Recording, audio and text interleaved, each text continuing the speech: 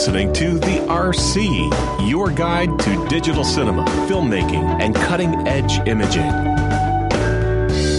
Hi, and welcome to this week's RC podcast covering digital cinematography. This week we'll be covering the reasons why I get tweets from Jason in the emergency room and the baby delivery room, as well as, I guess we might call this our RØDE audio podcast. Anyway, there's a lot more about this and other stuff to do with camera tech here on the RC podcast, where we see our role as being that of mining the news, sort of filtering the blogs, and yes, of course, going down some serious rat holes. This is the camera tech that Jason and I kind of discuss, obsess about, argue about, and even try and occasionally work out. And obviously, Jason, you are here, but not quite in the same room with me today, because we're doing this from respective, it's like a dawn recording, really. Respective abodes, yes, indeed. Sorry, schedule clashing, but at least we're in the same country, and for the time being, anyway. Well, at least for a day, yes. I'm about to head interstate, and you're about to head overseas, but... Yeah. Yes, please explain what I was referring to when I said I was getting emails saying, I'm in the emergency room, I'm in the delivery room of the hospital. Yeah, sorry, can't speak now. I'm in ICU. And I was like, what? What the fuck? Oh, well, I can't really speak about the project too much yet at the moment, but just been doing something in hospitals for the last week or so, and it's been really rewarding, and it's been, as I've sort of probably tweeted, one of those life leveling kind of count your blessings sort of projects where you're in sort of ICU and children's chemo and delivery rooms and all that sort of stuff. So you get a little, it's been a bit grounding, shall we say, but a good, very rewarding project, and hopefully should be a nice sort of a lovely project at the end of the day. And I'll know more when I have more to share, I guess, when we know more about it. Yes. But, it's been really, really good. And obviously this is the kind of stuff you can't write, you can't script, you can't wardrobe, you can't storyboard. It's just a portrait piece on nursing. And, so should be good. No one on their deathbed ever said, I wish I spent more time in airports. Or podcasting. Excellent. And we've done both. We've done a lot. We've done both at the same time, actually.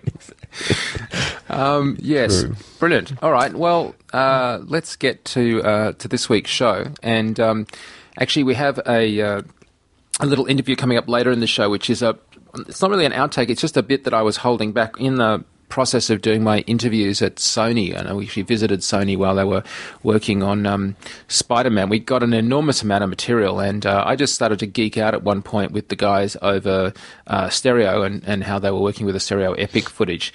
Now, some of that we've actually put into a podcast, a written story, which is the first time we've sort of done an RC written story, but this is the only way that it kind of worked. If you were to wander over to fxguide.com, you would see that there's a story there on the shooting diary of Spider-Man. So this is, of course, the first epic film ever done, in the sense that it didn't come out first, but it was started first.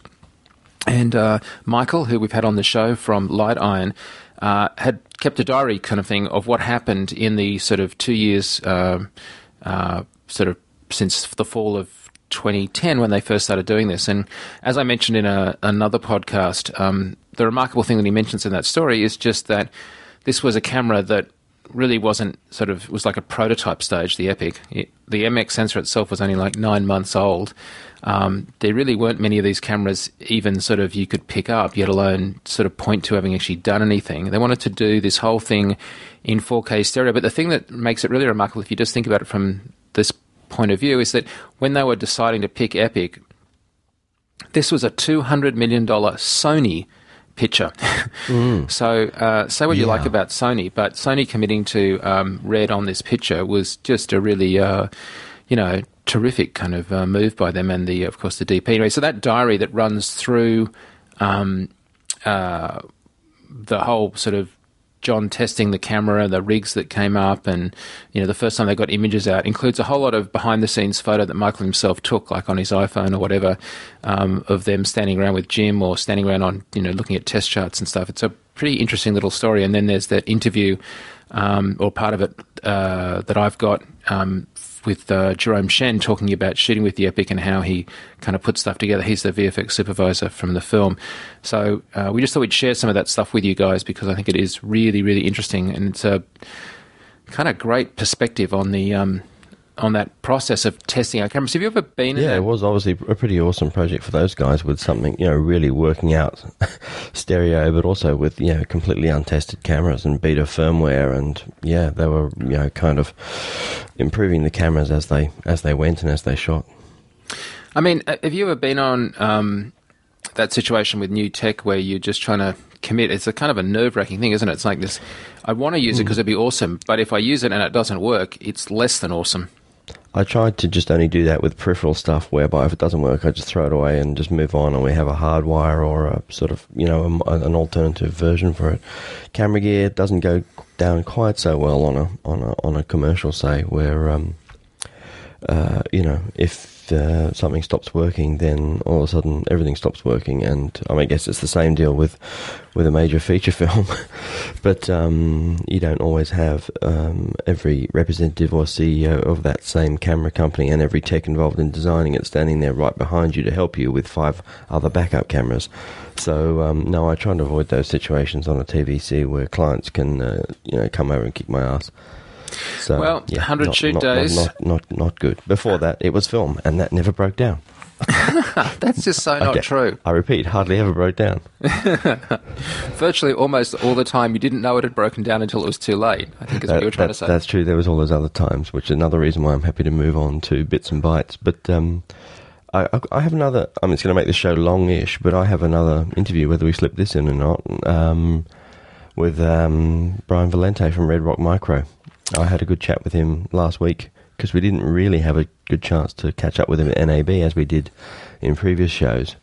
And I chatted to him about his new Ultra cages, new gear, and where the hell are those frickin' micro remote focus systems, and how he deals with having to have the issues with dealing with Apple to try and get that system out, and kind of timely conversation, I guess, on copycats and people ripping off his designs. Absolutely.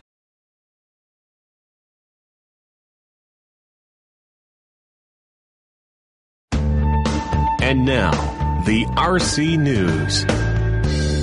There was a really good, I think it was really good, video put out by RØDE on the latest firmware update, and I would love to see more of these videos. This guy is cool. I can't remember who's presenting, but man, he's, get that guy an agent. It's really good. They're really good couple of promos. One is for saving looks to camera, which we can talk about. But the other one is for, I think, a really good upgrade for Epic firmware 3.3. I haven't had a chance to put it on my camera yet because I've been shooting 5D Mark III. But I have. You've had a chance, no doubt, Mike, to have a bit of a play with it. I had a shoot on the weekend, and it worked really well.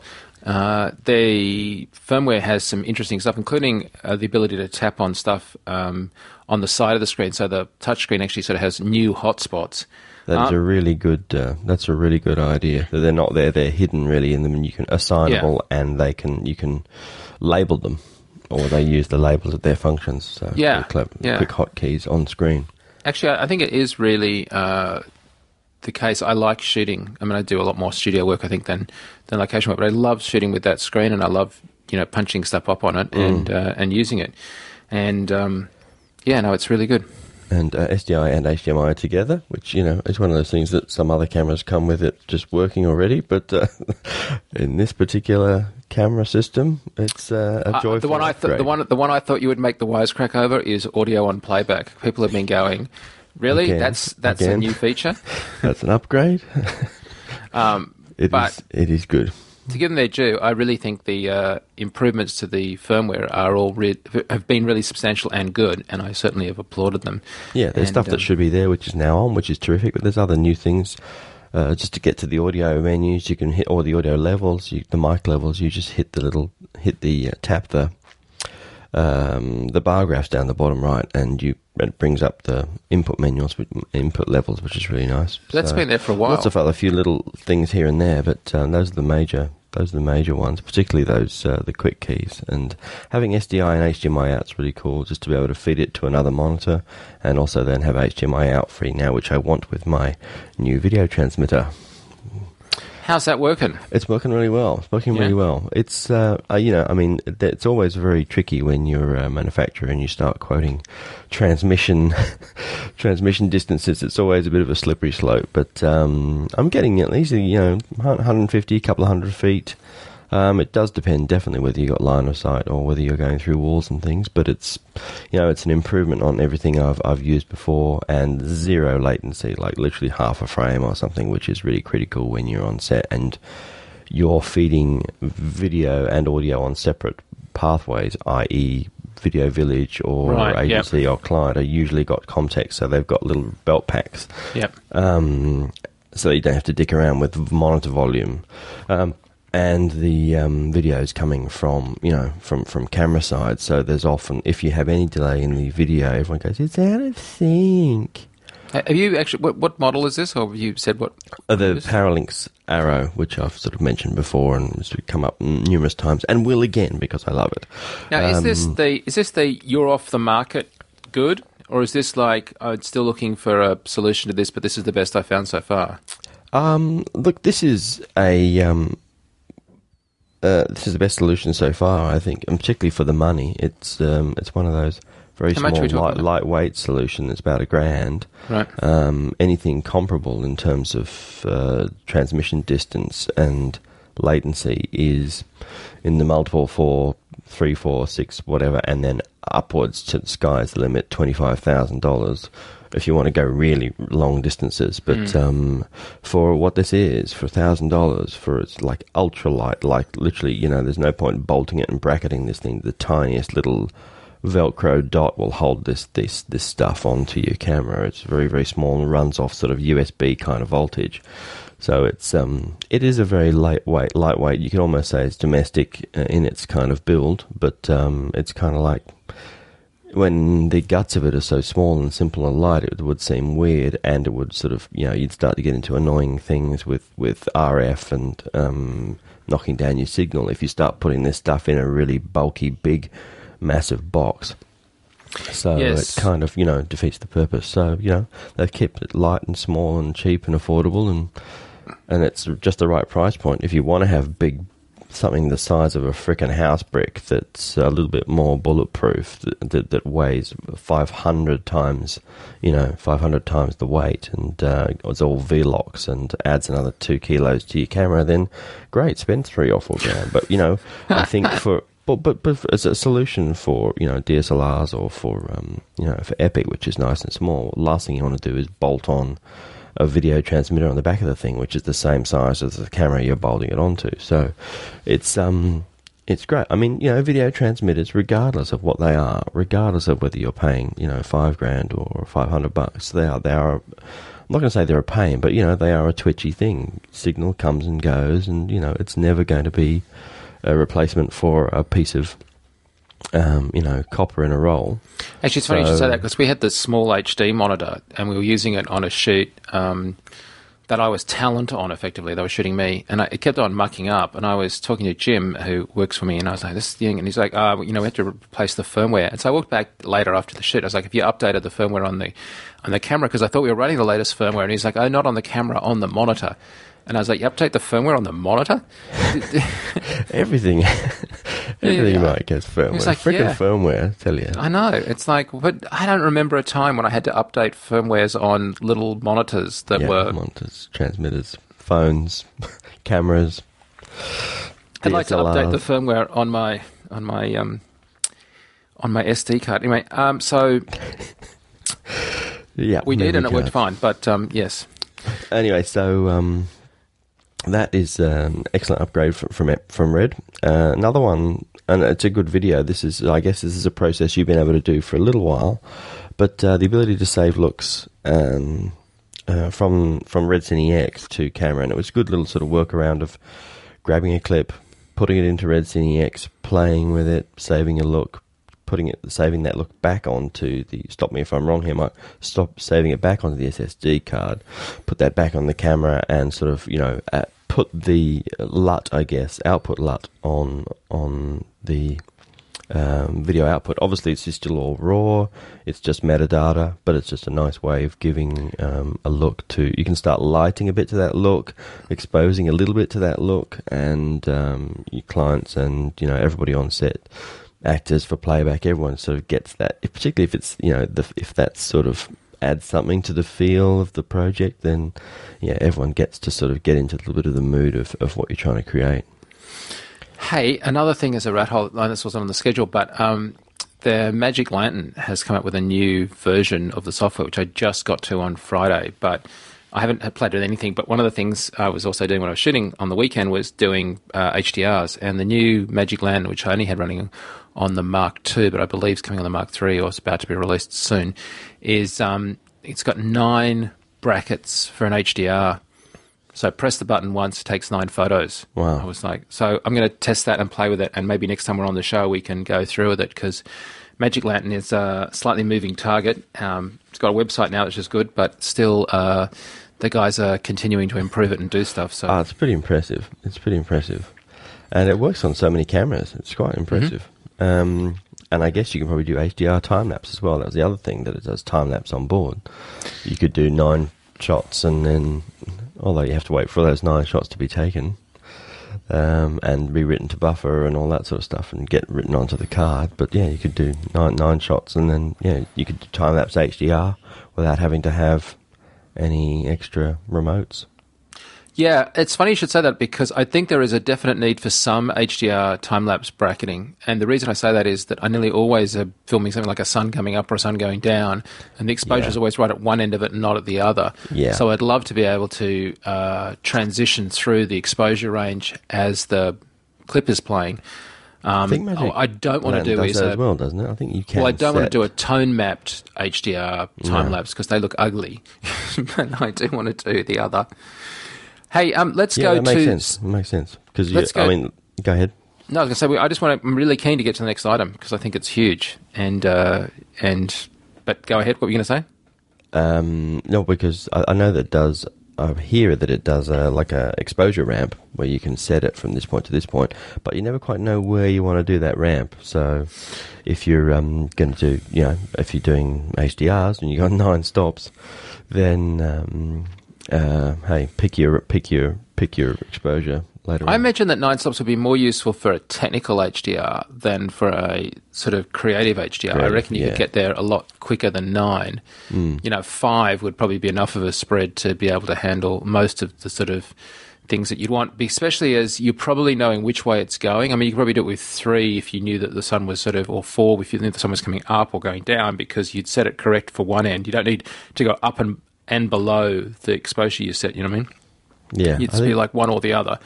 But don't be afraid of the dark, I think, is probably the key. It's nice. There's beauty in the low lights, and set it for the high stuff and let it go. It's always darker is always a bit more interesting than you think. And that's one thing. Just doing my little tests last week with my little happy snappy time-lapse tests, it's always more interesting than you think it is. It's certainly more interesting than it is at the time, where you just want to stab yourself with boredom. But I'm not someone who easily can just stare into the sunrise and go, what a lovely Zen moment. I just want to get the fucking hurry up. So, but it's always far more interesting when you... somebody posted a quote this week. I don't know if it was true. It was like Mahatma Gandhi or somebody saying Mahatma Gandhi posted a tweet?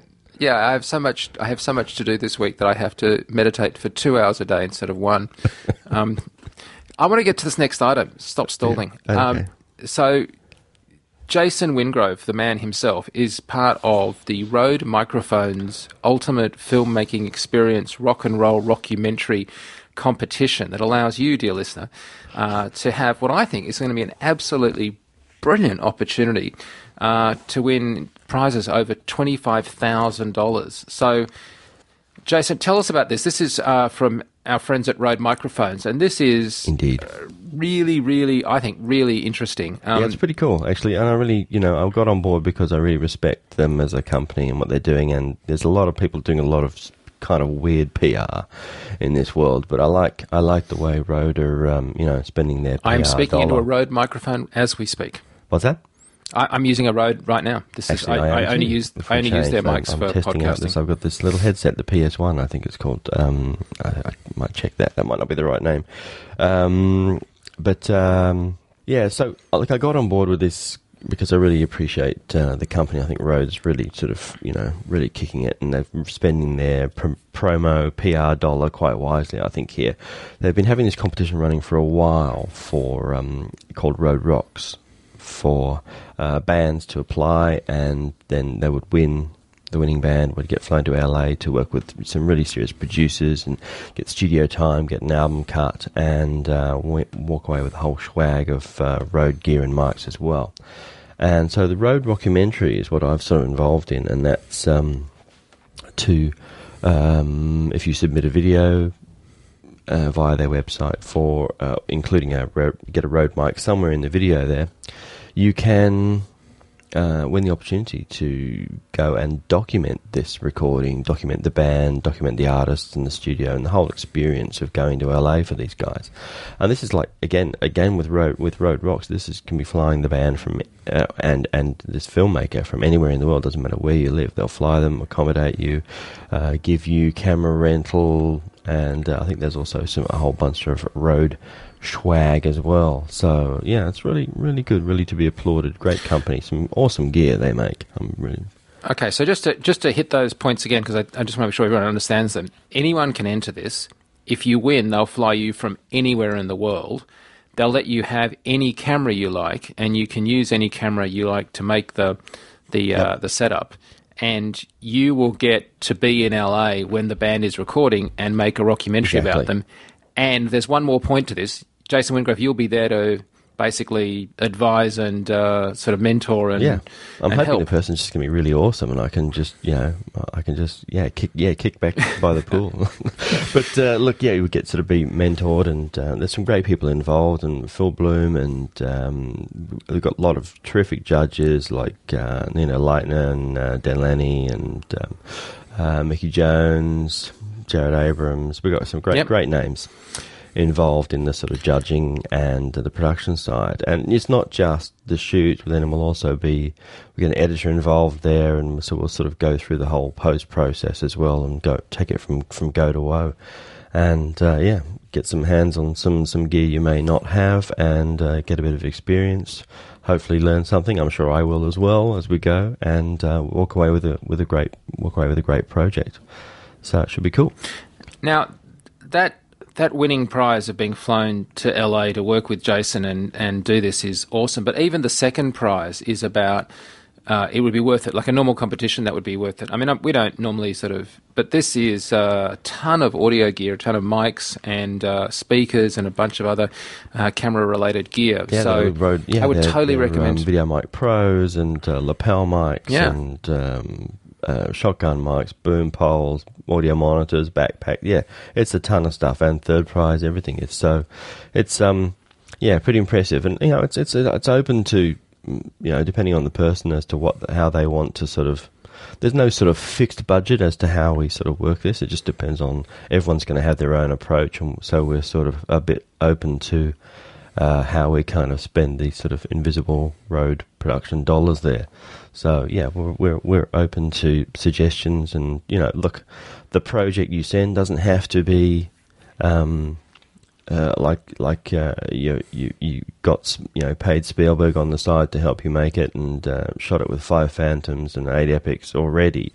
The idea really is to have an interesting idea, show that you're an interested, engaged filmmaker and you're a creative person, and get Rode mics in there somewhere, and I guess we sort of it's a chance for us to see your filmmaking personality, I guess, a bit. So now, obviously, you're going to be there mentoring somebody if they've won, but you are not a sole judge of what wins. So as you aren't a sole judge of what wins, let me get your opinion on this. If I was going to do this and you were advising me on the sort of thing that you think might go well, given that, as I say, you're not the sole judge, so this is not... And it comes down to people's vote as well, as a combination. So what would you go with? I would hesitate at a guess to say you'd want really heavily to not get the tech in front of the engaging story. Because if you're judging a lot of these, and let's face it, there's going to be quite a lot coming in, just lots of pretty picture slider cam stuff probably isn't going to stand out from the crowd. Yeah, I think right? it has to come down to show that you have, I guess this is a documentary competition, I guess. So show that you have an interest or somewhat of an idea of how to cover a little interesting event or a person or a social gathering or a little mini portrait of a person. I think. Is there a duration on the submission entry? There is. Like how long the film has to be? It is off the top of my head, but there is a bit of a duration. I think, like anything, I think if someone's amazing and it's like 5 seconds over, big deal, and we're going to be going for, we're going to be going for the right project and not stickling exactly by the, hard and fast rules. I think it's, we want to have a show that you have an interest in humanity and interest in idea and concept and content, beyond, using any interesting visual techniques. I think with the project, the balance will be, we want to make sure that it can not just be engaging, but there's no reason why docos can't look good as well. But this particular submission doesn't, for my eyes, I don't need it to look astounding. I think that's part of also the mentoring and part of what we can bring in the final production. This, I think, we really just want to see that you're interested in the document, and you have a sort of have a little spark there of the ability to do the doco process or have an interest in humanity and a little bit of storytelling. Yeah, I think. And I just looked it up. It's up to 2 minutes in duration, they're saying. So the best video up to 2 minutes in duration. Though, as you said, maybe like a couple of seconds over isn't going to be death knell, but I would certainly keep it short and punchy. Otherwise, it's unlikely that sweet. If you buried the good stuff at 4 minutes, it's not going to be seen. Yeah. But look, an open brief, just go for it. I'm sure the cream will rise to the top, as they say. But just have fun with it. Don't try and don't bust your ass trying to make it look amazing. Just go for content. It's humanity and stuff that comes through, and keep that in mind. So, presumably you'll be able to document this for us as you get to LA and stuff, and we'll be able to sort of track this as it goes along. What's the time frame on this happening? When has it all got to be in by, and what's you're asking me all these incredible questions? I don't know. I think it's sort of somewhere around August, and then I think the actual shoot in LA is around about November. Okay. Yeah. So. Sorry. All right. Well, we'll stay in touch with that. Links in the show notes. And follow it through, because I'm really interested to see what happens. Yep. Yeah, rodemic.com/rockumentary. And all the details are there and in the show notes as well. Well, moving on, there is, we've discussed this before, this is the A-Cam, this tiny sort of Panchromatic small camera, this 7,700 euro I think this camera was announced around. We've talked before about the Ikonoskop, the small sensor, raw cinema DNG, tiny little sort of weird pocket thing. It's a very unusual camera for a European. But yeah, announced kind of at NAB past, even though I went and saw them at NAB, no one actually mentioned it. I think it was maybe around about that time they brought out the Panchromatic, which is a CCD camera, not a CMOS. Purely, it's an interesting sort of a little bit of a bit of a theme at the moment, because Leica have just brought out something called the monochrome, which is a pure black and white only digital Leica. I just kind of I kept thinking, well, hang on a second. Look, why would you buy a camera that's locking you into black and white when you can seriously just create some quite lovely black and white looks in post? But then I thought, well, yeah, hey, there's a lot of people. I love the idea of dedicating yourself purely to black and white, thinking in black and white. Your viewfinder is going to be working only in black and white, and you get to sort of frame stuff with that in mind once you're in that black and white mode. This is not a cheap camera, and this is not a big this is not a full frame sensor or anything. It's like a 10mm by 6mm sensor, the same as the color version of the Ikonoskop, and it's nearly €8,000.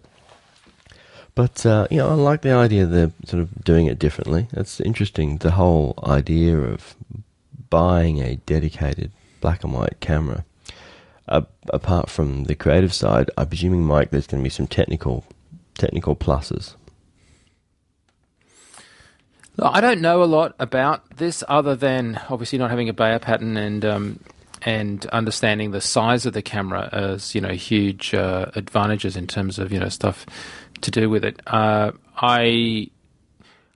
don't think the dynamic range on this is like that astounding, and it's ASA is 200, so both of those things are kind of little flags to me. I'm like, really? Only 200? Wouldn't it be like better if it was up at 800? And wouldn't it be better if it was like because the bit depth is only 12 bits? As a being a black and white sensor. I don't know. Hey, as an aside, rat hole, whatever. We got to go and hang out with the Blackmagic camera. All right. Oh, cool. And got to shoot with it. Well, now that would be the fine line in the sand. We got to hold it. We got to shoot with it and hit the record button. We just weren't allowed to take away the footage. But we went out on set of the Australian production Puberty Blues, which is a major thing shooting in Sydney. And they were using it, it's the first time the Blackmagic camera has actually been used, as a C camera. And the reason I brought this up is similarly to this Panchromatic camera, when they wanted to get into places that were very cramped and small, the Alexas would be very awkward to sort of shoot with, and so they moved over to the very small Blackmagic camera, which they say, and I totally have no reason to doubt them, is cutting in extremely well with the Alexa. The Micro Four Thirds camera is cutting in really well with the Super 35 camera. Okay. I'm just saying that I haven't seen it because I haven't got any footage from them. Okay. So the camera is progressed a long way since we saw it last, and it is now recording and doing stuff.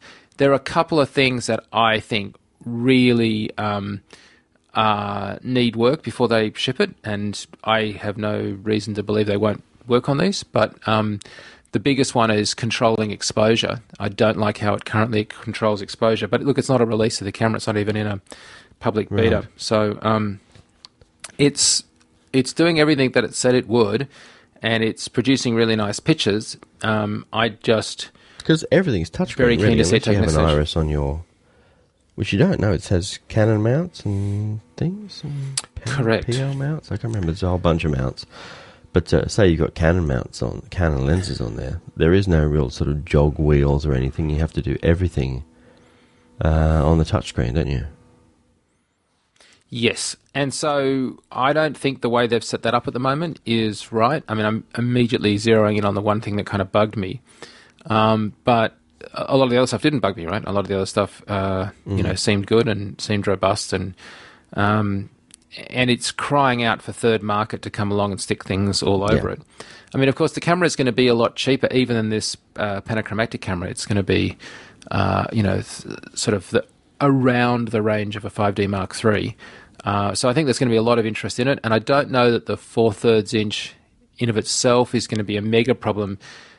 If you really want that shallow depth of field, you can go for the 5D Mark III. If you don't, if you're doing other stuff, I can't say this is. I wouldn't have picked this as a B cam, rig cam, whatever for an Alexa shoot myself. There's a couple of other cameras, say C300, which is worldwide tested to be a really nice sort of alternative to that. I think this is a great interview camera. It's a terrific interview camera. While we're on that same bent, we got to grab a whole lot of C500 footage. Now, you were looking at the C500 NAB, and we got a ton of footage. This was all for our camera tech course at FX PhD. And I was pulling apart the C500 footage, like 500 down to or 300? 500? No, sir, 500. Okay. And I was pulling the 500 footage apart by... because it's 4K footage. Yeah.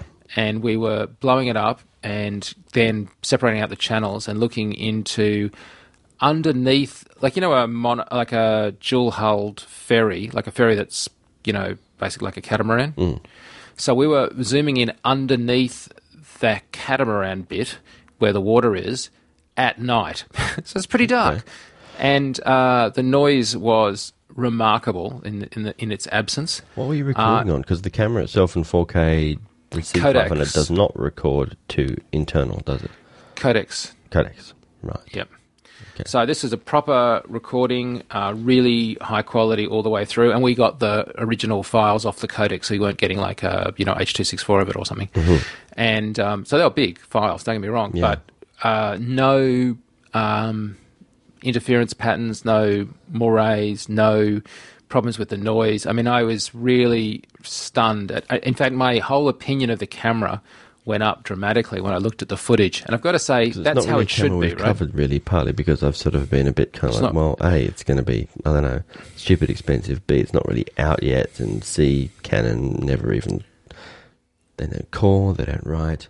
No, that's not true. Stop it. Shut up. No, that I'm Canon are reversing now. that. Shall I shut up? Yes, Back up? shut up, you dick. Yeah, no, we like Canon a lot. Okay, Slap good. you down there, sir. Excellent. We do, you're right.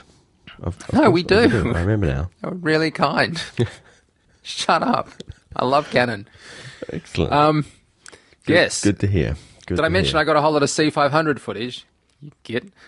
So, yeah, no, just because you don't... I mean, look, I know most people, and rightly, throw things at your for feet me, and that's rarely really at not mine, fun, yeah. but occasionally I get some inside goss, and this is one of those rare occasions. So, yeah, anyway, I have this big thing about shots of cameras these days, as you know. I find it boring to the point of yawning that you just get new cameras published where all we get is arty shots of the camera. I want to see what the camera produces.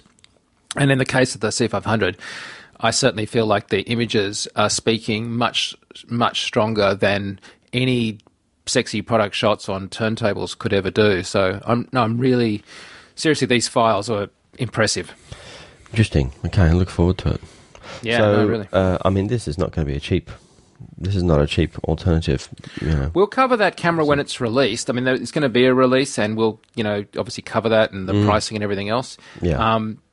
But to actually, correctly get the horse before the cart, Yes. what's most important is that it's producing really nice images. And then after that, the fact that it's Canon, I think, speaks volumes. This is a camera, I sort of expected this when they released the C300. And I think there's probably more to come because, we saw that picture on the initial launch at Paramount Studios when we went there for the Canon Professional Cine launch of what looked like SLR doing 4K, but no one sort of mentioned it. So I don't think Canon's, and I'm not breaking NDA here, I'm just saying, speculating, that picture was in the official slides and we haven't seen it yet. So I reckon that's coming soon, Right. Or at least sometime. I actually thought it might have been at NAB. So, yeah, I think, Canon... look, we've said it, the 5D Mark III, or rather the Mark II, is just an exceptional camera. Oh, yeah. I was like, literally, the Mark III you talk about? Both, the 2 and the 3, both exceptional cameras. Yeah, I mean, it's just as an aside this week, I was just literally shooting in, neonatal wards in a quiet time when they turn all the lights out, and seriously, at 100 ISO, I don't know what, it seemed completely whacked, but I was in there just almost overexposed with the 5D Mark III. And do you mean 100 or do you mean 1,000? I could put the ISO anywhere I liked and get excellent sort of what seemed like reasonably good dynamic range in there. And it's very, very... I was looking by my eye at the wall behind this person, and it was sort of almost, so dark, and then looking in the viewfinder at even only about 1,000 ISO, and it's way overexposed. I'm just had more control than I ever needed, particularly in these areas where I just could not light it. You got babies that aren't really due to be, that are actually outside their mother, that aren't due to be born for another sort of 6 weeks or so yet, or 4 weeks, and tiny things that obviously can't see very well, and in very moody rooms. And you can't really, and you're only allowed very minimal amount of people in. You're almost not even allowed another bag. So the ability to bring in lights and start moving stuff around was just impossible. So it was great to have a camera I could wind up to a couple of thousand ISO, and we were doing like night stuff as well, like early like pre-dawn night, and getting streets to look fantastic. So I was very impressed with what I could get out of a DSLR these days. I have no problem with taking that camera to 5,000, and I still think I've got a little bit of latitude. I think 6,000 is about my upper limit. That. I didn't risk it, but no, really, it's good. I did keep that in the back of my head. I didn't need to go anything more than about 16 or 2,000 or so. But it was quite interesting lighting someone by the reversing light on the back of a garbage truck sitting at a bus stop, and just sort of literally the difference between exposure and not exposure was, and full or overexposure was if there was a car coming past in the background, and headlights from 50 feet away were giving me great exposure. Lighting it with cars and lighting it with reverse lights, and just putting someone in the right spot to get some interesting light from the available stuff. Well, we should keep moving and go to our interviews. Do you want to just, we already sort of probably set this up, but do you want to just set up again your interview? Yeah, with, okay. Yes, so Redrock Brian from Redrock, a good man. And I just really wanted to have a catch-up with him because they kind of set the world alight a couple of NABs ago with the micro-remote focus system, and then it was like, hello. Silence. Crickets. Radio silence. So we wanted to check in on that, and plus a bunch of stuff. And it was quite interesting. Anything from dealing with Apple, dealing with copycats, and the difference between Australian and American Coca-Cola. Last time I saw you, you're incredibly busy. Your booth is always packed at NAB, and seems like you're always doing demos, especially on camera.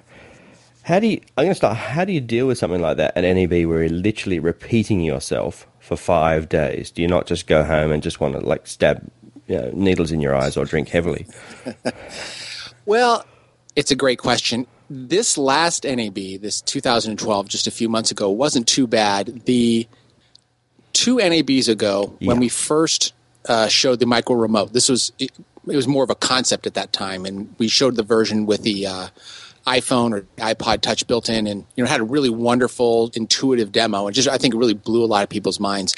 Back then, that was putting iPhones or iPods for any sort of device. We saw some iPad scrollers. What am I thinking? Prompters.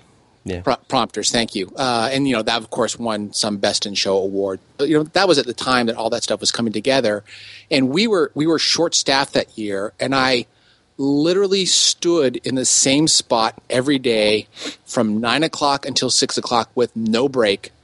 And I'm not saying I'm some wonderful person, because any small company that doesn't have a lot of staff probably goes through the same thing, especially if they're lucky enough to have a really popular product. And I really don't know how I did it at that time. This last time around, you're right. We do a lot of demos. We do a lot of on-camera things. And to answer your question directly, I don't think it's possible to do what you described, to do the same demo 5 days in a row.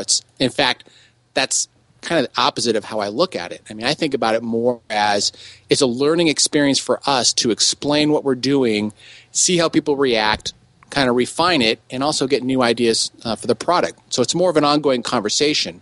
And in fact, if you were to come to me at the morning of day one and say, tell me about these products, we'd have a little conversation. And then if you were to come at the end of the show and say, tell me about your products, chances are you would hear a completely different, but I would hope more compelling and more succinct explanation of what we have. Yeah. Well, yes, indeed, you did blow our minds a couple of years ago, and that, I guess, added to the frustration of the fact that everyone was sort of saying, "Brian, where the fuck is this thing? Because you blew our minds, and now we can't buy it." And now it seems like it was sort of coming soon. Oh, sold out.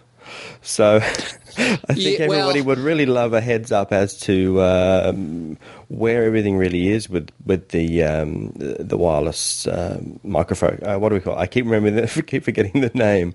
It's interesting you mention that. Okay, so it's the official name is the micro remote. We refer to it as a remote focus system, and it's funny we kind of roll into this just having this conversation about demos and changing our story, because when we first demonstrated it, we thought about it as a wireless follow focus system, and it happened to have this great iPod or iPhone interface, and it showed you all sorts of wonderful things about your depth of field and the sonar rangefinder that allowed you to kind of figure out where the actual subject distance was. And we thought about it as if we could build something that felt like a video game, where pulling focus was now something that was intuitive and fun, and you could look at a display and figure out what was going on. We thought that that's really where it needed to go. And then we started to add little bits and pieces, like there was a finger wheel where you could attach it to your hand grip, and if you were an operator, it could work that way. And then this last go around, we demonstrated what we call a follow focus emulator, which is a big wheel that kind of sits on the side of your rig, and it looks like a regular follow focus, acts like a regular follow focus, except out the back, instead of a gear connecting to your lens, it was a wire that went to the base station and the motor. So it had the same feel and the same ergonomics as a follow focus, but it was yet just another kind of controller for the remote. And so over the course of our last NAB, we evolved the way we talk about it from a wireless follow focus system plus all this other stuff into it's really a remote focus system, which wireless is just one of the ways you can use it. And it seems to really kind of gel for people in understanding it that way. It's different than just a wireless unit. Yeah, so you've added the micro remote wireless, which is what I just basically called the classic standard wireless Steadicam setup, like a Hayden or whatever I would have used a decade ago, which is obviously a great step forward in not just usability, but in I guess street cred from the video game sort of system, which would appeal to a lot of people, and still people will the market is out there for that one, but it's all great to have a video game, but at the end of the day, pulling focus is no game, and it's freaking hard, and you want the best tool you can, and you can't beat having a good, big, solid wheel with no flashing lights and just, make some marks and get on with it. Yeah, well, when we demonstrate the iPhone version, it elicits a strong reaction one way or the other. People love it or they hate it. And generally the people who hate it tend to be the professional ACs who, they can, measure out a, empty soda can on the set and know that that's 10 feet, and, they pull by eye the entire time. They don't even look at a monitor. I mean, it's completely remarkable how these guys do this stuff. But they don't need that kind of information. And for them, this last time around, we came out with the micro remote that doesn't have the iPhone built in, and, everyone seems really, really happy with that.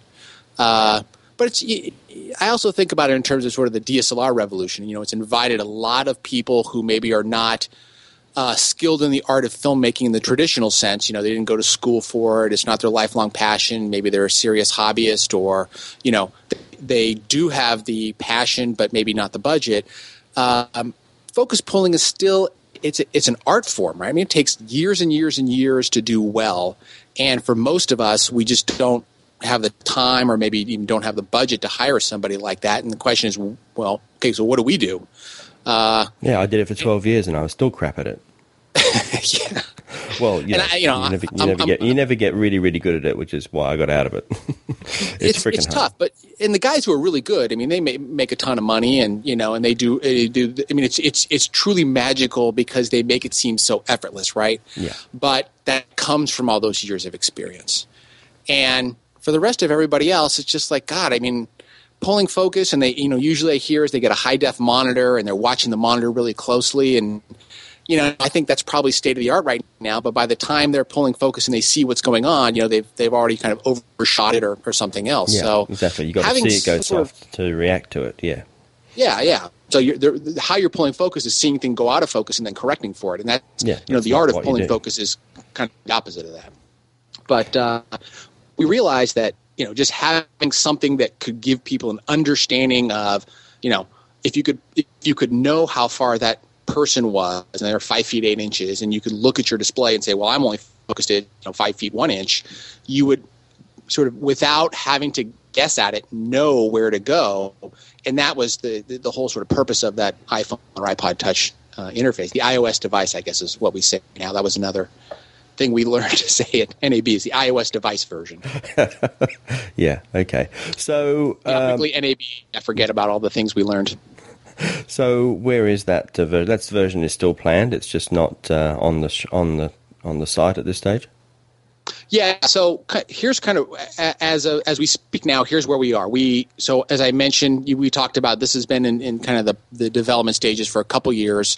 So as a result, we developed a rather lengthy reservation list. They kind of had first crack at it, and they frankly earned the right. So we are slowly delivering on that list. It's a brand new. It's not just a product; it's actually a family of products, about 6 or 7 different products.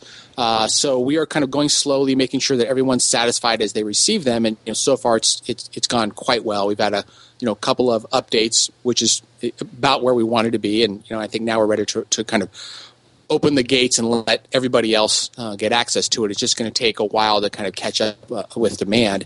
Yeah. That version is the version that's not the iOS-capable version. Yes. That handheld controller that we continue to demonstrate and we're still working on is sitting at Apple right now, waiting for hardware review and waiting for the app review. And once we get through that process and Apple says, yes, we bless it, then we can kind of move on to production and get that piece out. And it's going to work with all the components we're releasing now. It's kind of in Apple's court right now. How long has it been sitting at the altar there awaiting to be blessed, just out of interest?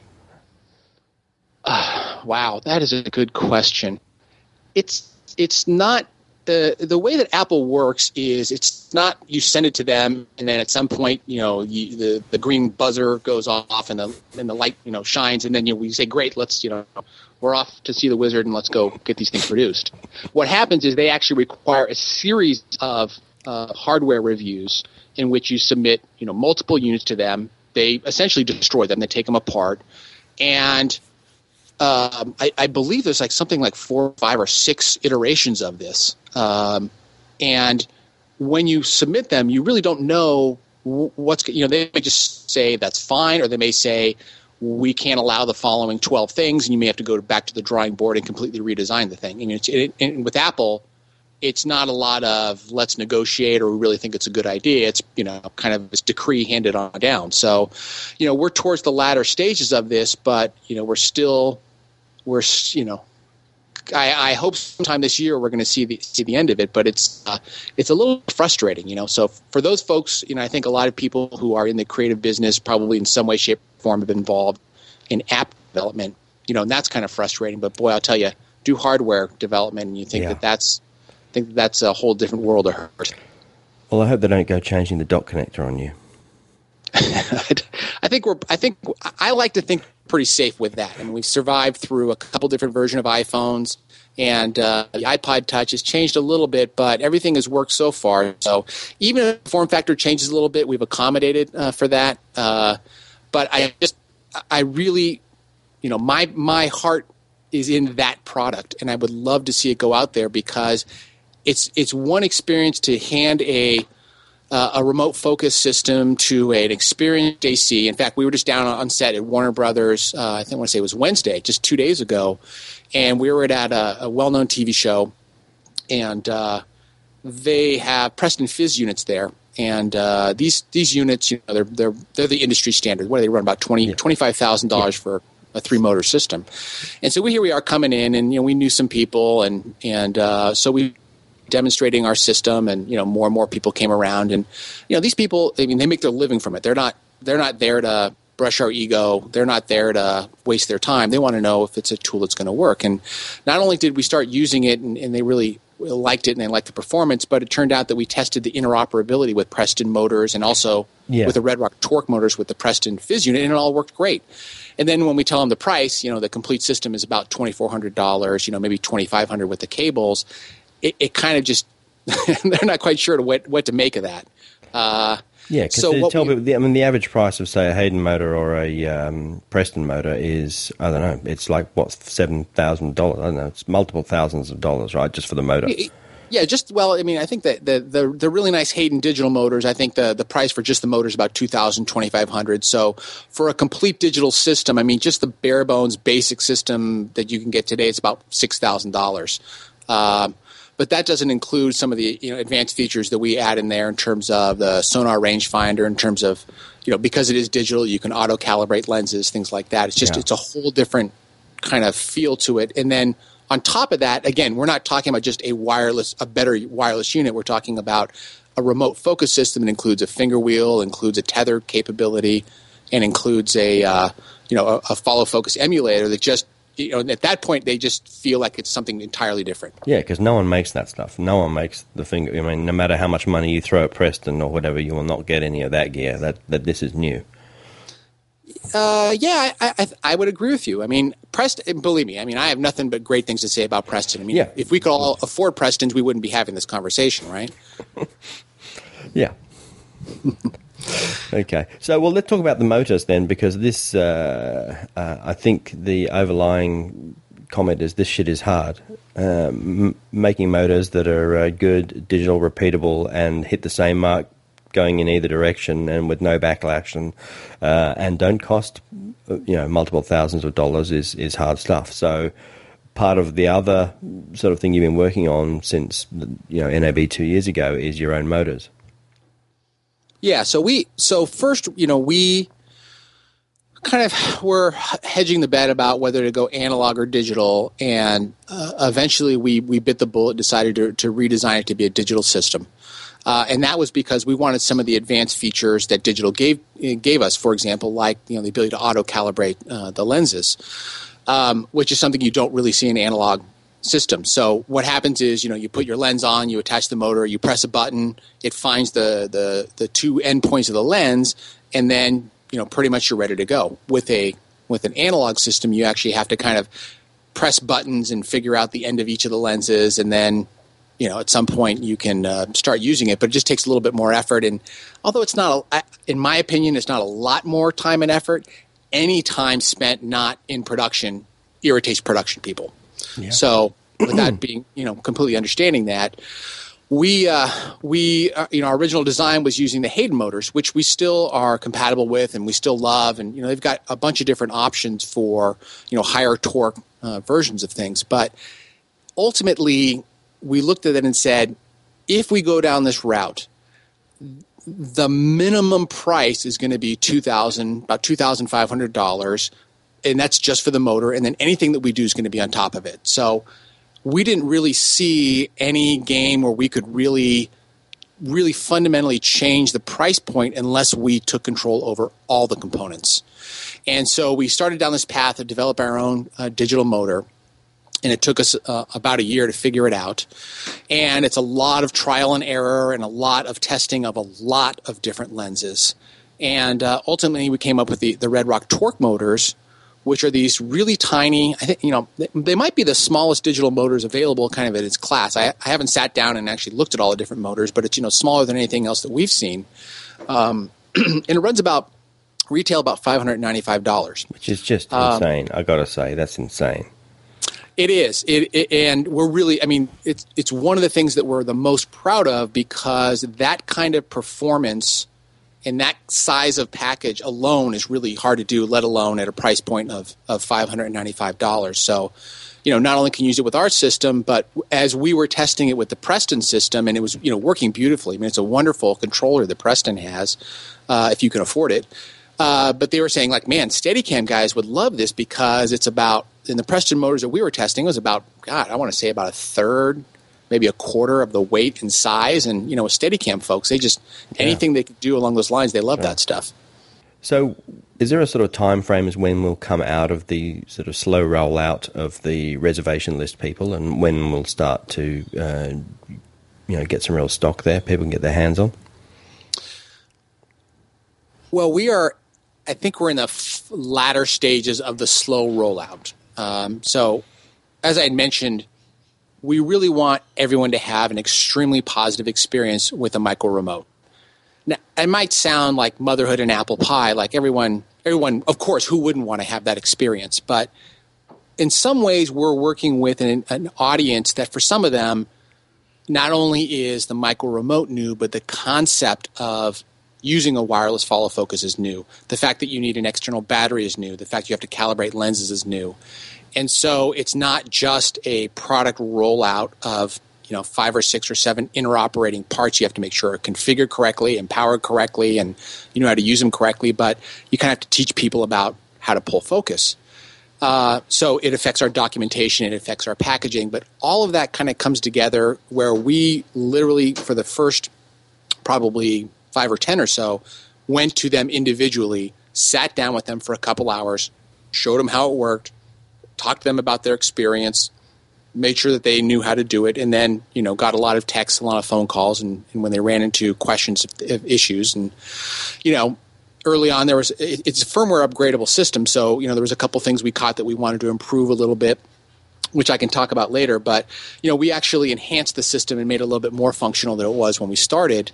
We're at the end of that process now, so I think we're going to start to see probably through, I guess July is in a couple of days, so probably through the first part of July we're going to see an acceleration of the reservation list shipments, and then once we get through those, we're going to open up to general availability, and pretty much anybody can order them. How soon you get it, I think, is really just going to depend on how many people order it and how fast we can build these. I'm hoping it's going to be short, but when I think some of these early reviews start to get out and people see what's going on and they can actually see the performance, I have a feeling it's going to be a pretty popular product. Yeah, and don't ask you about iOS device-based products because go ask Tim Cook. Well, I love to. I would talk about it all day long. In fact, if I'm talking to someone on the street, I have the application I can pull up, and there's a little demo mode that it goes into. I mean, I've shown it to people at bus stops. I love this thing. It's wonderful. It's exactly what I, as a non-professional AC, love to see and would love to use. It's just it's not in our hands right now, so I don't lose too much sleep over it. But as soon as they give us the go ahead, boy, we're full speed ahead on that production. I really think that's the one. Yeah, I think that's the one that really is going to open up a lot of people's eyes in terms of, I really can pull focus. Yeah. Let's talk about the cages, and which obviously started with the developing of the C300 cage. Canon, I guess, came to you. The cages were around when the camera was launched. Really nice to actually be involved in that early stage. With Redrock in particular, but with people who build accessories for cameras in our industry, there's always a certain amount of lead time that you're going to get to build accessories. Get drawings, get sample camera, things like that.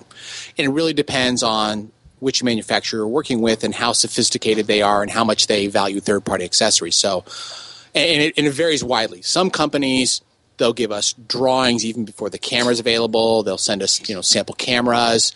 It's wonderful to work with them, and they're interested in our feedback. Other companies will find out about the camera after it's been announced and someone asked us if we're compatible with this certain camera, and we'll have no idea what they're talking about and look on a webpage and go, oh, I guess there's a new camera from these guys. In Canon's case, we had done some work with them, and they actually, a few NABs ago, they saw the micro remote and they saw the work that we had done with the M3 Cinema lens adapter and how it converted their XF300 series camera into a really beautiful cinema-style camera. They said, we think that you're the guys to develop a support system for a new camera that we're working on. It's going to be something no one's ever seen before from Canon. We're focusing on the cinema market, and we'd like to work with you guys on it. And, of course, we said, absolutely, sounds wonderful. We don't know what it is, but sounds great. And we worked on that for about 6 months. So it was probably spring of 2011 when we first started working on it, months and months ahead of the announcement.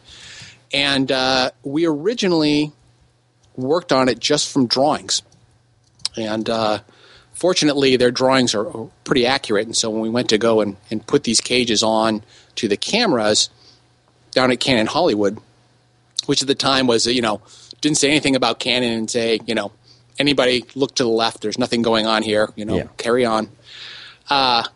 and it fit, and it was wonderful, and it was exactly kind of the thing that we envisioned for this camera, because as we know with the C300, what a wonderful camera. Again, what an odd concept that they would take kind of the worst of DSLR form factor and kind of force this camera into it. So it all worked out really well. And one of the things that happened, we sort of originally envisioned that we would build these cages, and Canon loved them, of course, and they were going to do about 3 or 4 of these movies, these little short movies, which of course they then showed at the Canon launch, and it was pretty much all ASC guys and DGA guys, and so we went to go drop them off. And we thought we would just hand it to them and they would go off. And, of course, everyone was doing prep at Claremont and all these places that just everybody knew exactly what was going on and what to do. Yeah. And as we were sort of walking out the door, we were kind of like, okay, guys, so, you probably have some rigs you're working with and, you have follow focuses and all these sorts of things. And we sort of looked at the look on their faces and we realized, like, I don't think these guys have really kind of connected those last few dots. Not that they weren't capable of doing that, but just, it's like, well, how do we go from a camera with a cage to production? So we kind of stuck around and we ended up kind of crewing on these 4 films, providing gear, providing, some insight. Of course, we were learning the cameras as a lot of these people were. So in some ways, in those first couple of months, we were about as expert on the camera and the functions as other folks were, just simply because we were around the camera as much as other folks. So yeah, no, it's terrific to see your rigs, in the first few test movies like Mobius with Vince and stuff. Yeah, and Vince, Vince was out in the desert and doing all sorts of crazy stuff. The very first one was Max's back. And, that was the one where everybody was there because we were trying to figure out if everything was going to work. And it was kind of a couple prototype cameras. And I think one overheated and turned magenta. I mean, behind the scenes of what was going on with those was pretty remarkable about the amount of effort and time and attention put into the technical aspects. Like, brand new camera was FedEx from Japan at one point, and it just everyone wanted it to work, and it was really a lot of fun. You felt like you were part of something that was going to change the industry, maybe not in a huge way, but at least push things forward. And it was just great to see that. And we got a lot of support from Canon, and gave a lot of support to Canon around those cages. So obviously you've adapted that to the DSLR side of things. So the newest kit on the block is the DSLR versions of those. Beyond just making something that was, a cage and it allowed you to put rails on and all the stuff that you'd expect, we really wanted something to look unique and look kind of sexy and look cool, and just not be yet another sort of blocky thing that people stuck on there because they had to, not because they wanted to. And I think people really like it. I mean, it definitely does all the things that it needs to do. It's a system that you can add pieces to it, and there's a really cool little chassis piece that's on the back end, and it kind of creates this bracketing kind of shape that not only is it a camera system, but I think it just has a certain vibe to it, a certain kind of classy look, I'd like to think. The other thing is it's quite thin. All the support structures are all very thin. You don't feel like, if you're putting this thing on a shoulder, you don't want this big metal box sticking in your ear. And, so I think it's very good from that point of view. One of the main things, what I was interested in is the fact that you can, if you're using an EVF, it's a really nice, it's a really good solution to get top rails on top of a DSLR, because without having to have this big, bulky, solid chunk of hewn aluminium all around your camera, and you still have access to everything, yet get a point at the top to put your EVF on. Because if anyone who's dealt with putting anything on their hot shoe, it's terrific for about a week, until then your hot shoe starts to rattle off the camera, and they're not really designed for all that sort of weight and or carry handles and stuff. Well, some are, but some aren't. DSLRs are the most maddening love story there is, because everyone loves them, and we love them, and we all want to love them so much more. And then, something falls off the hot shoe, or, the sensor overheats in the middle of something, or it just goes on and on and on. And it's like that girlfriend that, you want to love so much, but then she'll start dating other guys in the middle of your relationship or something. It's not quite coming together. Yeah.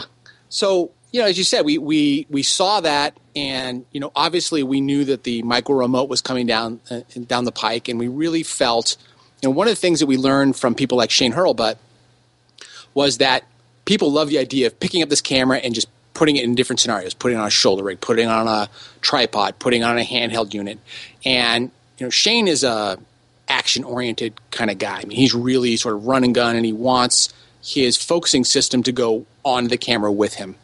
And so part of our idea about the top rails was not just EVF and additional mounting points, but we really thought about the micro remote, that if we could provide a way to hook the base station and the motor and make those pieces small enough that it wasn't some big clunky box, and that you could take the battery and either put it on the rear of the cage or put it on as a counterbalance like we have on our shoulder mount systems, or throw it in a backpack like we showed for our really compact handheld systems, that all that stuff could go with you regardless of what rig you ended up being on. And that to us was one of the main reasons that we wanted to make sure not only we included top rails into our cage system, but in fact top rails is now becoming kind of a standard practice for outfitting these cameras. I guess it's a sort of timely subject at the moment because there's a lot of sort of crap going on about it at the moment. Is how do you deal with the Chinese knockoffs and people ripping off stuff and ripping off your patents? Do you actively go after that stuff, or is it just like whack-a-mole where you just can't, you kill one and another one crops up? Is it, is it just like c'est la vie? Well, it's a little all the above. Certainly we invest a lot of time and effort in understanding what product to build, and we apply a certain amount of creative thinking in terms of, well, it just doesn't, we want to have some passion behind it. We want to have some of our kind of personal mark on exactly what it is. So as I mentioned with the Ultra Cage, we felt like we wanted it to be really beautiful and to form fit the camera. And, I think however you feel about Redrock products, it really has a very unique look out there. And that was important to us. Was it super critical in terms of functionality? We think it functions better, but we could have built a cage. You could just went 90 degrees on each angle, and people probably would have been okay with that. So it does take a lot of time and effort and money to develop products. So when someone comes along and buys your product and just knocks it off, it's pretty frustrating. And it's frustrating when we hear from people, some customers who don't quite understand what the cost is to not just build them, but to develop them and support them and enhance them going in the future. They say, well, why would I buy your product? It's 4 times the price of this, thing that I can get on eBay from China. So it is a frustrating experience, and we do go after them whenever and wherever we can. Also knowing that the Chinese government, or I don't know if it's the Chinese government, the culture, something over there seems to think it's perfectly fine to steal designs and knock them off. But what we found is they don't really do it that well because they don't really understand the problem they're trying to solve. Yeah. So we had an experience recently where a customer came to us and essentially they lambasted us. And they said, your product's terrible. You guys don't know what you're doing. The camera fell off and blew up. I can see where this is going. And we take that stuff seriously. I mean, it's not only do we take it seriously as a customer service thing, but we believe in our products. And so it's kind of like someone coming up and calling your baby ugly. It's just like, wow, it's a personal affront, and we want to know if, in fact, this is true. So we did a little investigating, and what we found out was that the problem was a non-Redrock part. That's not my baby. That was causing these issues, and, frankly, camera fell off and broke some stuff, and while we felt bad, we demonstrated that was definitely not. Was not one of our products, but nonetheless, that's kind of the risk that people take is how good of a knockoff artist are these guys, and are they really going to be there in the long term when something happens and they need to support their product. I just in that particular example, I don't think that it was worth the pain and anxiety that this particular filmmaker felt going through all that stuff, and you saved, maybe a couple $100. Yeah, I keep talking. I'm nursing this can of Diet Coke. I don't know if you know this, but speaking of Diet Coke, that they can't make a Diet Coke in a fountain version that contains aspartame. So if you go fountain version versus post mix, what do you call that post mix? Yeah, like at the movies. Flavoring juice and then the soda water, and they kind of come together in your cup, and voila, it's Diet Coke, right? Yeah. Well, it turns out that aspartame is not stable enough to be this syrup mixture for very long. I guess those things have long shelf life, so they can put aspartame in cans or bottled drinks, because those tend to have fairly quick turnover, but not in the syrup or the fountain drinks. And so you end up drinking saccharin from the fountain. And that is why, by the way, it is actually true that they taste different. You guys have, particularly I guess with Coke, you have the issue of corn syrup, and we get cane sugar in our Coke. Like Is that true? We have like the Mexican or the Canadian Coke, and you have corn syrup, don't you? Well, you know what? That also explains why I've seen a tremendous surge in the number of, I guess it's Mexican Coke bottles, and it seems to be kind of almost like a connoisseur version, and I couldn't figure out why that is, but maybe that's why it is. It is the connoisseur Coke. It's the cane sugar version that they sneak across the border. Oh my gosh. Well, so I don't know how we got off on that, but the future of Redrock. So we are in the middle of rolling out our remote. You know, it's a one channel, all digital remote focus system. Obviously, wireless is a big part of that, but it's, we think about it as so much more. So I think that what you will see is, our continued work there. Obviously, there are many places for us to go in terms of not only managing, wireless focus, but, how many channels we're going to work on, things like that. I mean, those are very logical places for us to go. And in fact, people are already asking us, can we do multiple channel? Can we do 3D? And our answer is we got to get the single channel version out there. We have to get everybody happy and satisfied, and us first, and customers making sure they have a great experience, and then obviously we go from there. The industry as a whole, I think DSLR is here to stay, regardless of what kind of digital cinema camera is going to be out there. Just simply because there is no high def big chip camera in the now $600 to $2,000 range, maybe $3,000 for the the higher end ones, but a T4i for $700-800, that does the stuff it's doing is just unthinkable. So I think that's always going to be there, and I think that audience is going to continue to need gear. It's probably going to need to be a little bit more value priced, because maybe they are not even serious hobbyists, but maybe sort of weekend warrior filmmakers. They want to do a 48-hour film challenge, or they want to do a better job of filming their kids growing up, or whatever. It's becoming kind of the new DSLR, right? Movie making is kind of your new digital snapshots, and I think we're gonna continue to play a really strong role in that area as well. And then really a lot of the movement in the professional side of things is around these digital cinema cameras. Now you've got the Blackmagic camera coming out, which looks really intriguing to a lot of people. That's in serious need of some ergonomic help. Yeah, I'm still looking for someone to explain to me what their idea was in building that. And I don't mean that in any mean way. I'm just hey look, guys. Don't question. It's great. It's fantastic that the camera companies don't have people like you working for them, because they never seem to get the mounting or the on-set solutions right. It's terrific. There's whole industries that are built around the fact that RØDE didn't put enough quarter 20s on the top of the Epic. It's terrific. Well, bring it on. Bring it on. Bring on more stupid bring on more cameras that, more strangely designed cameras with great image results, and people will want to use them. Yeah, although I guess, with the RØDE, the moral of the story there is, build support stuff, just don't make it look too much like what RØDE has, or you might get in trouble. Yeah. But yeah, I think for whatever reason, and I think largely, in my opinion, for kind of marketing purposes, the next big battleground has kind of been staked out now as 4K. And, everyone's swinging at RØDE, and RØDE's swinging back, and, you see just these amazing, amazing cameras coming out. Blackmagic is a little bit sort of a outlier, because it's not trying to play in the 4K. I mean, in fact, I'm not even sure what space it's playing in, to be honest. I mean, they're playing in their space. Yeah. They've kind of, I mean, my hat's off to them, right? They sort of invented their own game, and they've decided that they're going to be champs in it. And boy, I'll tell you, there is no, if it works in the way that it does, and my suspicion is in a version 2 of that camera, they're going to address this, tiny small chip. It's a micro four thirds, but they're not really using the whole thing, and kind of freaks people out.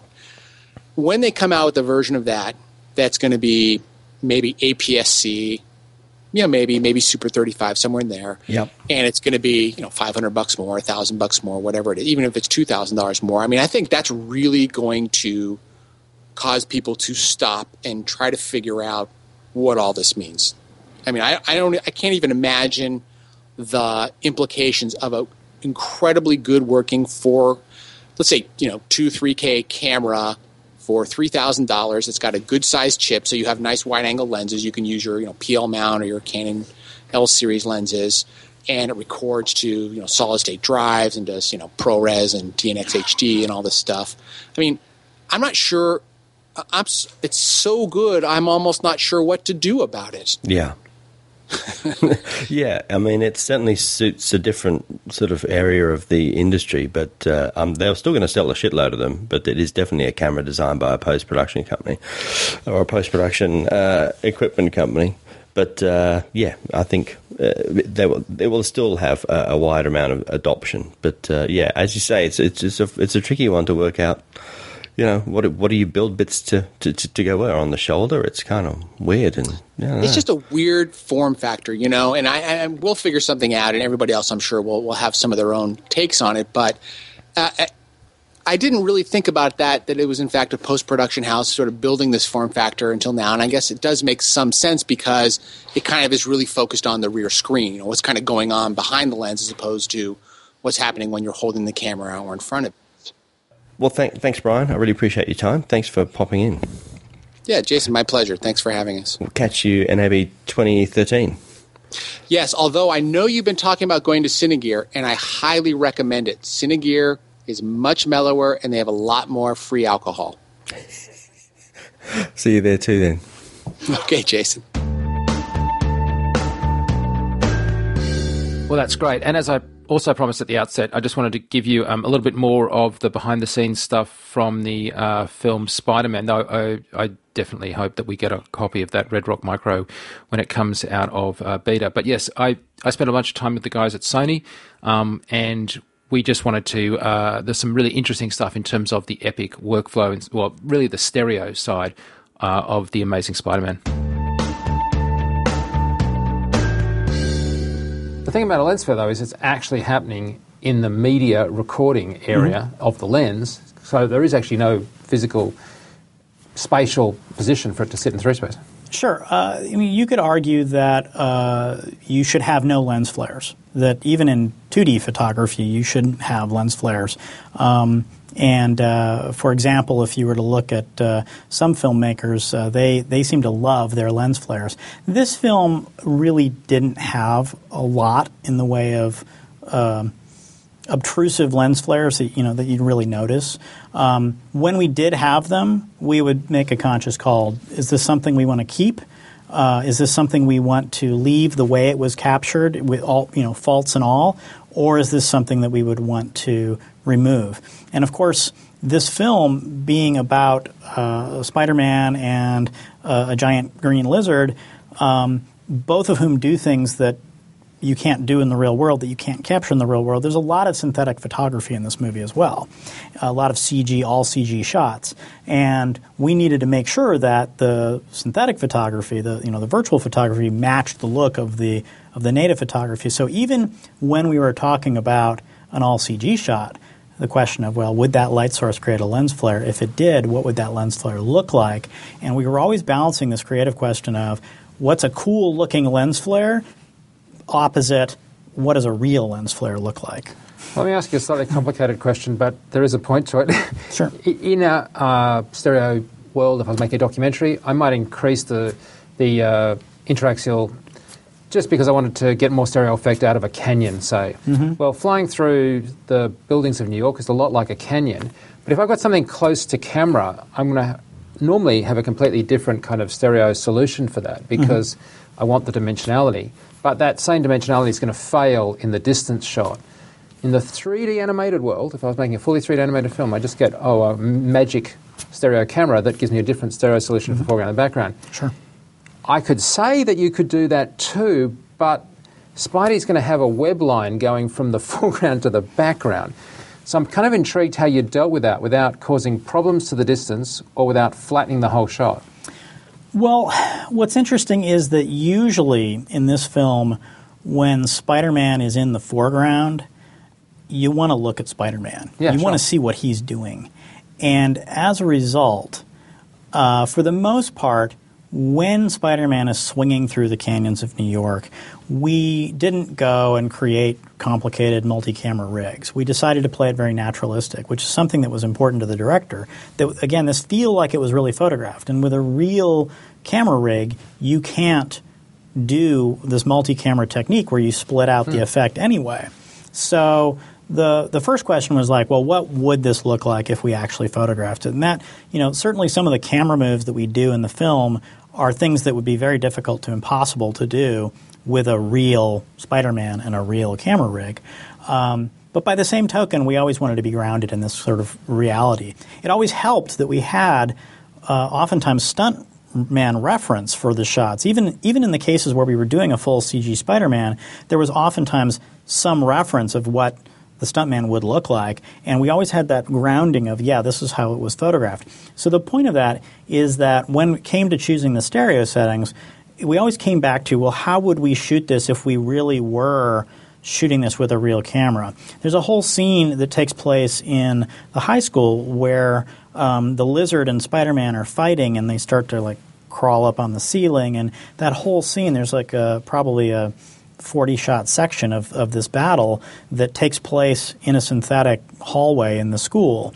And every time we were setting the cameras, I would remind myself that we were bracketing it with real photography. And it was important that it all blend together and all feel like it was done by the same team. So even in those situations, effects, right? You don't want to suddenly cut to a locked-off shot when you've got a moving camera just because it's an effect shot. Yeah. Exactly. It's always the telltale sign. Yeah. Now the grain changed or the camera got locked off. It's a visual effects shot. So we definitely wanted to play, the whole point of this was make it feel like a real Spider-Man experience. Like Spider-Man's there, he's doing his thing. And that started from the director saying, we want to get a stuntman doing as many of these stunts as we could. I remember one of the first days we did stunts on the film was a location shoot in downtown LA. And there was no rehearsal for this thing, so it was like I'm sitting there writing the controls, and I kind of knew we were following Spider-Man on this car. We were following the stuntman on this car, and the camera is mounted to the car, and we're just following him. And he starts running through the street, and he's being chased by cop cars, and he runs up behind this pickup truck, holds on the lift gate on the back, and starts sliding, and then does a backflip into the bed of the truck, all while this is in motion.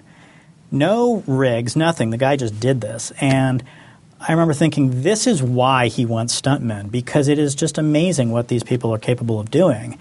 And our challenge in creating the virtual Spider-Man was to make it feel as visceral and as real as the stunt guys did. Okay, well, one of the tools that I've heard was used on the production is Mystica, which is kind of interesting tool because of its stereo optical flow tools. Where did that fit in the pipe, and did that exist here, or where was that?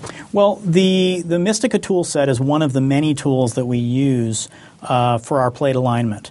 In particular, over at Imageworks, they have their own tool set, which is based on Nuke and Ocula, and they've got a team of people that were doing plate preparation at Imageworks. Some of the other vendors, what we would do on the production side was we would run the plates through the Mystica correction tools, which were very good at aligning the plates, very good at matching the color. They have very strong tools for aligning and correcting the plates. And then in the cases where we had maybe they were a little harder to work on the Mystica, we would send those to Reliance MediaWorks, which did sort of the more complicated alignment cases when Mystica wasn't quite able to handle those. So we had a wide variety of cases. We had we even had situations, and this happens on any production where there's a technical failure in one camera, for example, where you only get one eye, or there's a gen lock issue, they don't line up. And you have to kind of go all the way back to, well, let's convert this take. You obviously hope that the editors don't pick those takes, but sometimes they go, that's the performance we need.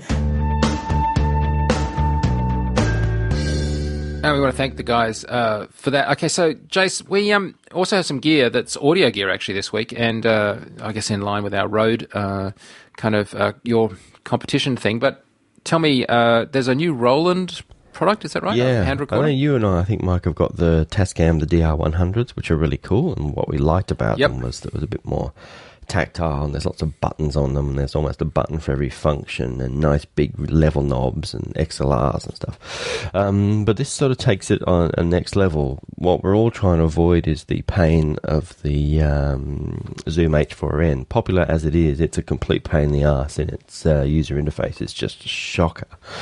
Designed by Nazis, I think. And this has actually got a touchscreen on the front, so you can actually go through all your menus.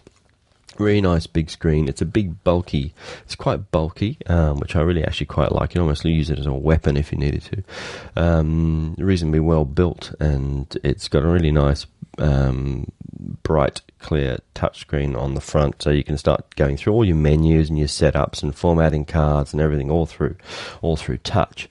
But the other thing I really like about it is right on the front, two big level knobs.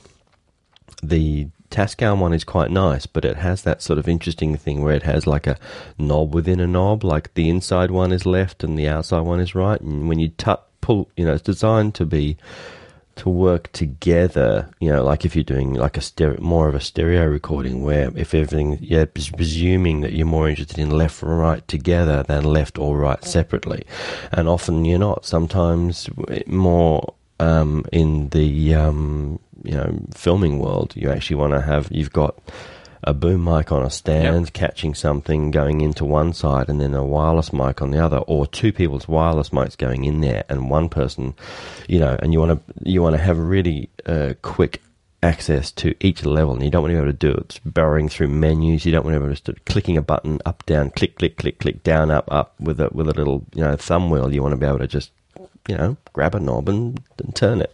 So I really like this. Two big, simple left and right knobs, but it will actually record up to about 6 channels, like 3 stereo streams simultaneously, which is quite impressive. And unlike the Tascam, although the Zoom will do it, you can just plug it into USB and use it as a USB interface. So you could just literally use it for podcasting like this now with a good mic in that I think room. is that is actually a huge part of this. Up until that point, I was like, why are we bothering to cover this? Or not that we were bothering, but it was like, isn't this sort of what we've seen before?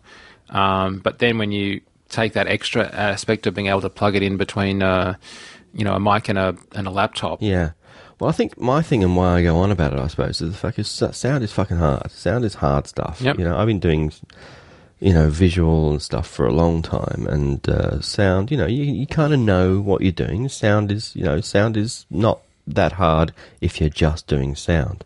But sound is freaking hard if you're trying to do sound and vision together, or trying to do 5 things and remember, you've got 2 cameras, and, if you're trying to do it all, and sometimes you have to, then you just want something that's going to make it easier. And if something, if you not have to sort of bust your brain open by trying to work out a Zoom H4n menu system, or trying to remember as you in the middle of an interview, you just want to turn down the guy on the left. Now, a guy over there, is he the inner knob, or he's the outer one? And which, if I turn it, you just want to be able to, make things very quick and easy to get to. And anything that makes something easier in the sound world is just going to be one less little stressful moment in the middle of an interview where you don't want to sort of fuck it up and turn the wrong person down or up. And or be recording on the external mics when you think you should be on the on the XLRs, or anyway. I think it's that's why, I suppose, if there's something that makes things easier, then I'm happy to promote it and get it out there, because sound is hard. If you can, get a freaking professional. Okay. I have a piece of gear that's not audio related, but it's GoPro related. Guys at Light Illusion are really good, and I've used their stuff before, but I've used GoPros as witness cameras a lot, where we've just stuck it over the side. Like I've done things where we've just been shooting, and I said, well, let's just stick a GoPro over here and just let it run for forever, and we'll just grab stuff later, which kind of works well for that sort of, you cut to a almost surveillance camera view of the whole set, and then it cuts back in again. You only need it for a few seconds oftentimes, but you've run the bloody bugger for several hours. Well, there's a product from the Light Illusion guys called GoPro Fuse, and it's basically a logging tool. It's a logging and transcoding tool for the GoPro. And so you run it up on your Mac, for example, and then it'll open up a QuickTime window, whatever, and you can go through and transcode for codecs such as DNx HD, but also Apple ProRes 444. But at the same time as doing this, it'll log stuff, and that'll actually output the Excel file. What's the Excel format? It's whatever it is, CVX or CVS, I think it is. But anyway, so you logging stuff, and it only transcodes the stuff that you log, which means you can pull up the stuff, run through it really quickly, mark all the bits that you want, and then hit go, and it'll run out and transcode them. Let me just check on the pricing. Sorry? It's impressive. There is a there's a demo you can download. It looks like there's a download, yeah. Steve at Light Illusions is a really good guy, and it's just a great idea. Look, it may seem dumb and simple. You might say, well, couldn't I do that another way? Well, yeah, obviously you could. You could just transcode all your material, and I know that, but that's not the point.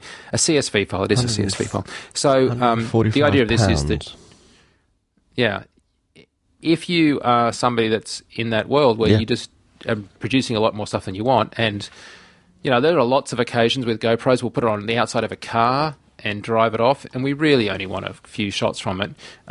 It's not, necessary to transcode all that stuff and not just tie up the machine doing it, but just tie up all my hard drives with tons and hours of transcoded stuff to then wade through. Yeah. Just log it beforehand, and you probably still got the original GoPro file. You need to go back to it, but that'll be what you need for editing and stuff. They're getting far more usable as a camera, with the Technicolor profiles and the Hero 2 having much better dynamic range, and the remotes being able to make things easier to control them and set up the functions. So I go a bit hot and cold on the old GoPro, but it's getting a far more usable tool, especially with stuff like this.